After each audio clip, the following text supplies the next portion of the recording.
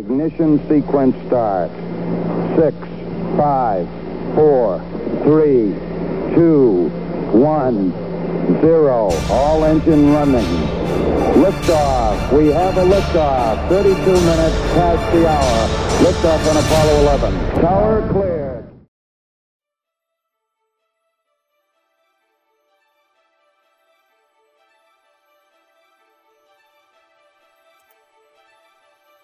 Welcome to Space 3D. This is part 3 and the conclusion of our interview with Morgan and Lee Grant Irons on sustainable environmental systems and terraforming. Morgan is a soil and crop sciences PhD candidate in the Lehman Lab at Cornell University, where her research focuses on microbial adhesion mechanisms and organomineral organo-organic interactions in soil aggregates and their effects on soil organic carbon sequestration under Earth gravity and microgravity. Lee Grant Irons is a scientist and engineer with experience in the fields and industries of space plasma and computational physics, nuclear power design and operations, radioactive and hazardous waste management, environmental remediation, and large-scale engineering and construction projects. As the executive director of the nonprofit Norfolk Institute, he is working on the existential challenges of human sustainability on Earth and in space. In this episode, co-hosts Tom Hill and Eleanor Rangers conduct a lightning round of questions and answers with their guests. While the answers were much more involved than a typical lightning round, that's okay, because we had the opportunity to discuss The Martian, musings on a Biosphere 3, and the subject of biosolids.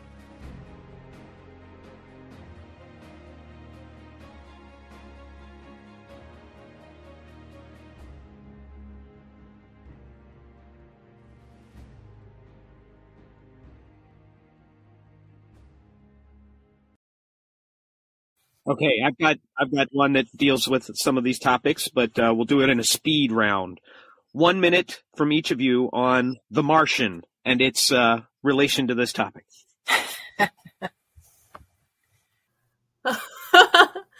Okay, I guess I'll start because I get asked this question a lot. So I've worked with Mars regolith simulant. When I was an undergraduate at Duke, I did a large-scale Mars agriculture experiment. I like to say that I started it before the Martian movie came out, before I even knew what the Martian was. And as soon as water touches that substrate, it becomes cement. There is a cement crust that forms right on top of it. So with that experience and then looking at the Martian, I was like, nah, the soil does not work that way. And so one of the things I had to figure out was how to manage the soil and the unique characteristics of that soil, as well as understand how to start the biogeochemical cycles. You can't just simply put biosolids, human feces, into it and expect plants to look that good. You need particular microorganisms like rhizobium bacteria that would fix nitrogen. You need to make sure that you have nutrients that are able to be transformed or are in a bioavailable form that plants can take up. And then you need to actually manage and treat the regolith, the Martian soil, to start forming those aggregates and that porosity, because like I said, water touches it, you create this cement and this compaction, and roots are not going to be able to get through that. The stem is not going to be able to poke through the surface of that. You need to manage the soil, which I figured out how to do that with Mars regolith simulant. Cool. More than a minute. But, Lee?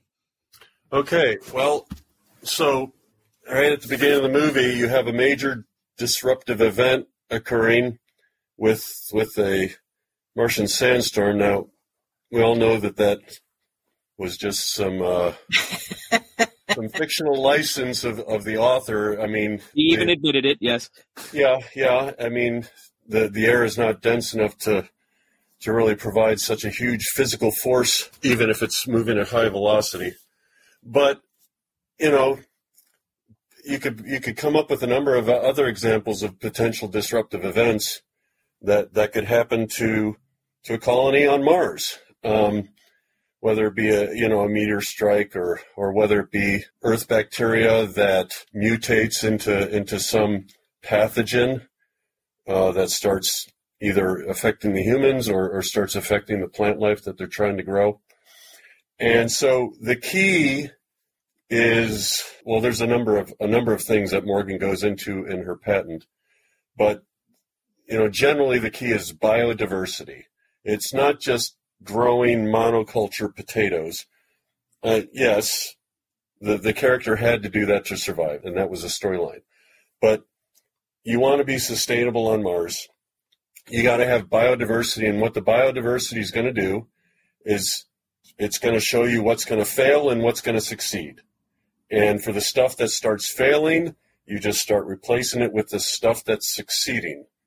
And if you have enough stuff, enough bacteria types, bacteria strains, plants, plant varieties, both those that provide food and those that don't provide food, but maybe just provide oxygen and other kinds of ecosystem services.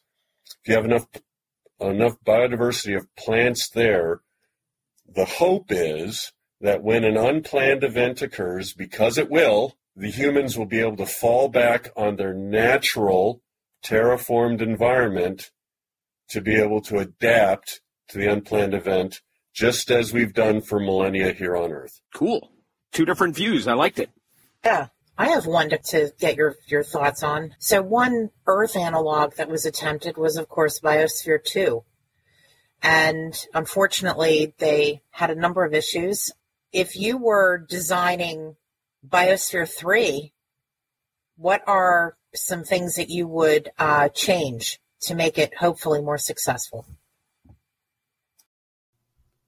Something that immediately comes to mind is actually bringing in and applying soil science principles and theories, as well as some of the theories of ecological succession. There's a lot to be said about the theory of ecological succession that I won't go into, but pretty much understanding how an ecological system forms from a bare rock system. What are going to be your pioneer species, the first species that come in to start the biochemical cycles, that start the geological cycle of biologically weathering and breaking down that parent material rock to start forming your chemical cycles, to start forming your soil, and then the first plant species to come in to start adding that organic matter into your soils, to start creating the organic horizon of your soil and environment. And then over time, how does that system change as more plant species are brought in, as the soil continues to form over time? And having that understanding and approaching a system that way allows you to create a more naturally cycling, natural functioning system that now has that soil foundation that it needs to support a biodiversity of microorganisms, a biodiversity of soil organisms and plants that can balance itself, that can, when a disturbance or a load comes in, be able to have that plasticity to react to it and not fail, like we have here on Earth. We see here on Earth that when we try to coerce a system to function a certain way, like an agricultural system, that it is very susceptible to disturbances and edge effects, because with agricultural systems, you're creating a fragmented ecosystem, and there's a lot of research that goes into fragmented ecosystems as well. But pretty much what I'm saying here is that if I were to create a Biosphere 3, I would bring in these different viewpoints that were missing in the creation of Biosphere 2 and really start the process of soil formation and ecological system succession in an expedited way. So instead of an ecosystem forming over hundreds of years, we expedite it so that we get to the system goals that we're looking for sooner. Okay, great answer, Morgan. So Biosphere 3, I'll spin off of what Morgan said and get into the fact that what you're trying to do is you're trying to redesign Earth in a bubble, right? You're trying to recreate Earth's environment in a smaller bubble footprint. So whatever that design looks like, it's going to have what Morgan referred to as some forced cycle stuff and then also some natural cycle stuff. And we go into this in our paper a little bit, where forced things are like engineered systems that are built to work within certain parameters and output within certain parameters.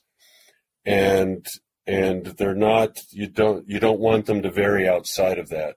A natural cycle system is something that has more ability to adjust to the circumstances, the inputs and the outputs. The environmental theory is that theoretically a natural cycle system is more sustainable than a forced cycle system, because forced cycle systems, being engineered systems, are susceptible to part failure and system breakdowns and the various inefficiencies that are naturally involved in engineered systems. Whatever your system design is, whatever your biosphere system design is, with engineered elements and natural elements, you need to understand the ecosystem services network that system is creating. And as part of that, you need to understand what your human consumption loads will be and how that human consumption and those loads of human consumption, how the feedbacks from that feed back into your ecosystem network and impact it. You also have to come up with a subset of classes of disruptions that could theoretically happen within the system and understand how those disruptions could affect the system. Theoretically, you have an infinite number of possible disruptions. Realistically, you have to limit yourself because there's just too many to consider. The way you figure that out, and we go into this in our paper, you identify, once you have this network figured out, you see all the ecosystem services, how they go from the basic supporting services of the soil through the regulating services of providing water purification and oxygen generation, all the way to the direct provisioning services to humans of the stuff that they actually utilize from the environment. Once you understand that entire network, what you're doing is you're looking for the points in that network where consumer resource interactions occur that disproportionately influence the ecosystem, your ecosystem. And those are going to be your control points.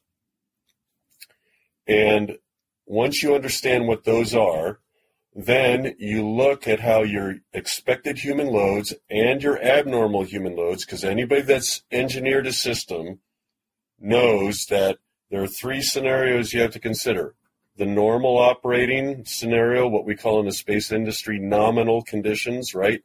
The abnormal operating scenarios, where occasionally you'll go into abnormal levels of loads based upon certain scenarios or evolutions. And then the emergency situations, which is really when these disruption scenarios occur, you go into an emergency mode of operation. How does your system respond? Those are the three things that you're addressing in anything that you engineer. So you need to understand how the human loads, both nominal and abnormal, as well as the disruptions, affect those control points in your network. And then you're looking at how those impacts to those control points then feed through to impacting the points in your ecosystem where the humans consume their resources through this network. and you're looking at this. What you're really worried about is the stability of those human consumer resource points. And in our paper, we go into 4 factors that we quantify and that can be measured and calculated: resistance, resilience, consistence, and persistence. And you want to look at all these scenarios and see how those 4 stability properties are impacted at your human consumer resource points. And then you're going to compare that to a natural environment in Earth for the same kinds of scenarios. And once you normalize those calculations, you're going to get what you call terraform sustainability stability properties. And the closer they are to 1, the more sustainable your Biosphere 3 system is. And now you take that and you stick it in Mars or in an extreme environment on Earth, and you're set. That's the theory. Wow. And all I can say is it sounds complicated from my naive point of view. Oh, yeah, no, it's not naive. It is complicated, and in our paper we say we have to get away from, and this is no slam on rocket scientists and rocket engineers, okay, but not everything is a rocket engineering problem. Yeah. You have to start bringing in farmers and earth environmental scientists into this conversation and into these assessments of these systems that are being designed and planned to sustain humans in space. It's not good enough to just say, oh yeah, our system is sustainable because it has a biologic in it that can reproduce as long as we continue to feed it this nutrient that we get in our supply chain from Earth. Just because it's living doesn't mean it's sustainable. And you just can't throw the word sustainable out there and move on, and everybody assumes, they said it was sustainable, so we guess it is. You've got to be able to actually quantify that. And the only way you're getting there, with sustainability being defined based on an Earth basis, the only way you're going to get there is to understand how your system ties back to that Earth basis, which includes all the environmental science that goes into that. And the only way you're getting there is bringing in a multidisciplinary team to look at this huge system of systems that you've set up to tie this spaceship floating out in space between Earth and Mars back to the soil on Earth that is fundamentally the thing that's supporting them. And I like to point out real quick that the term sustainability comes out of environmental science and natural resource management here on Earth. It's been around, I'm trying to think, I know that in Germany, in the 1800s, they coined it in the forestry management service in Germany. So this idea of sustainability has been around, but ultimately it came out of natural resource management and environmental science. So it kind of makes sense that when we're talking about sustainability, that these conversations, this research should have an environmental scientist, soil scientist. It should be a multidisciplinary team that's working on anything dealing with the question of sustainability. And I'm not even clear that, Artemis is a separate issue, but I certainly haven't really heard about integrating these multidisciplinary considerations into anything that they might even be trying experimentally with Artemis. But I think that's a separate discussion. Yeah, that's a short-term mission. So while we were talking before you showed up, Eleanor, I was going to mention too, two examples I had on this. The first Mars Arctic Research Station that the Mars Society went, one of the things that they tried was a not regenerative, but a bioprocessing toilet. And something went wrong and whatever microbes died. And it was kind of like, okay, we're going with chemicals. You know, there was an early lesson learned there. Yep. And then another sample, I hike parts of the Appalachian Trail with some friends, and the privies there along the way, they try to make them at least smell less. But the simple directions nobody follows, because you're only supposed to do number 2 into there, because then you can put in some leaves and it'll process, and the natural materials will take over. But if you do number 1 in there, it causes a real stink because you're adding ammonia. And people don't get that right.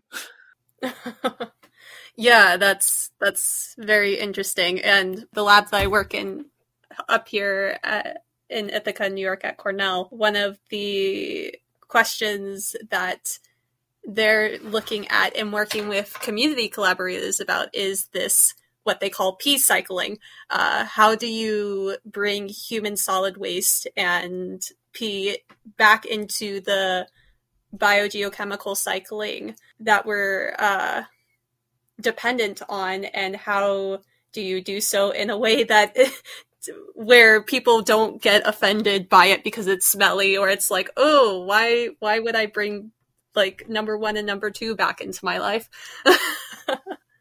Oh yeah, the greenhouse that Morgan did her undergraduate research in, when she started bringing in biosolids, is what it's called.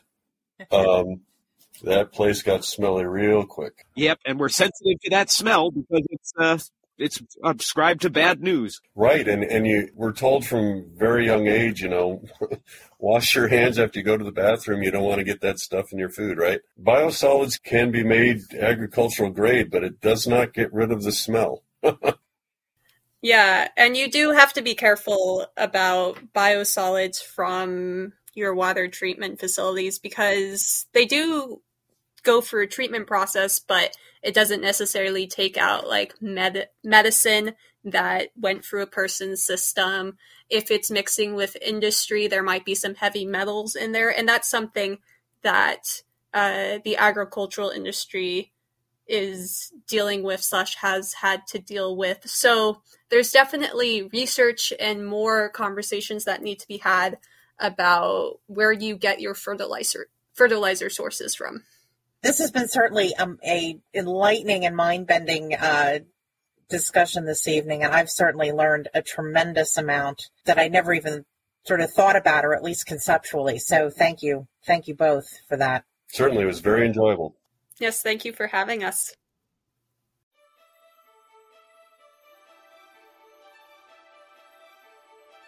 Thanks for listening. Join us next time for our discussion about Apollo flight suits and beyond with former ILC Dover historian Bill Airy. For Tom Hill and Emily Carney, this is Eleanor Rangers for Space 3D.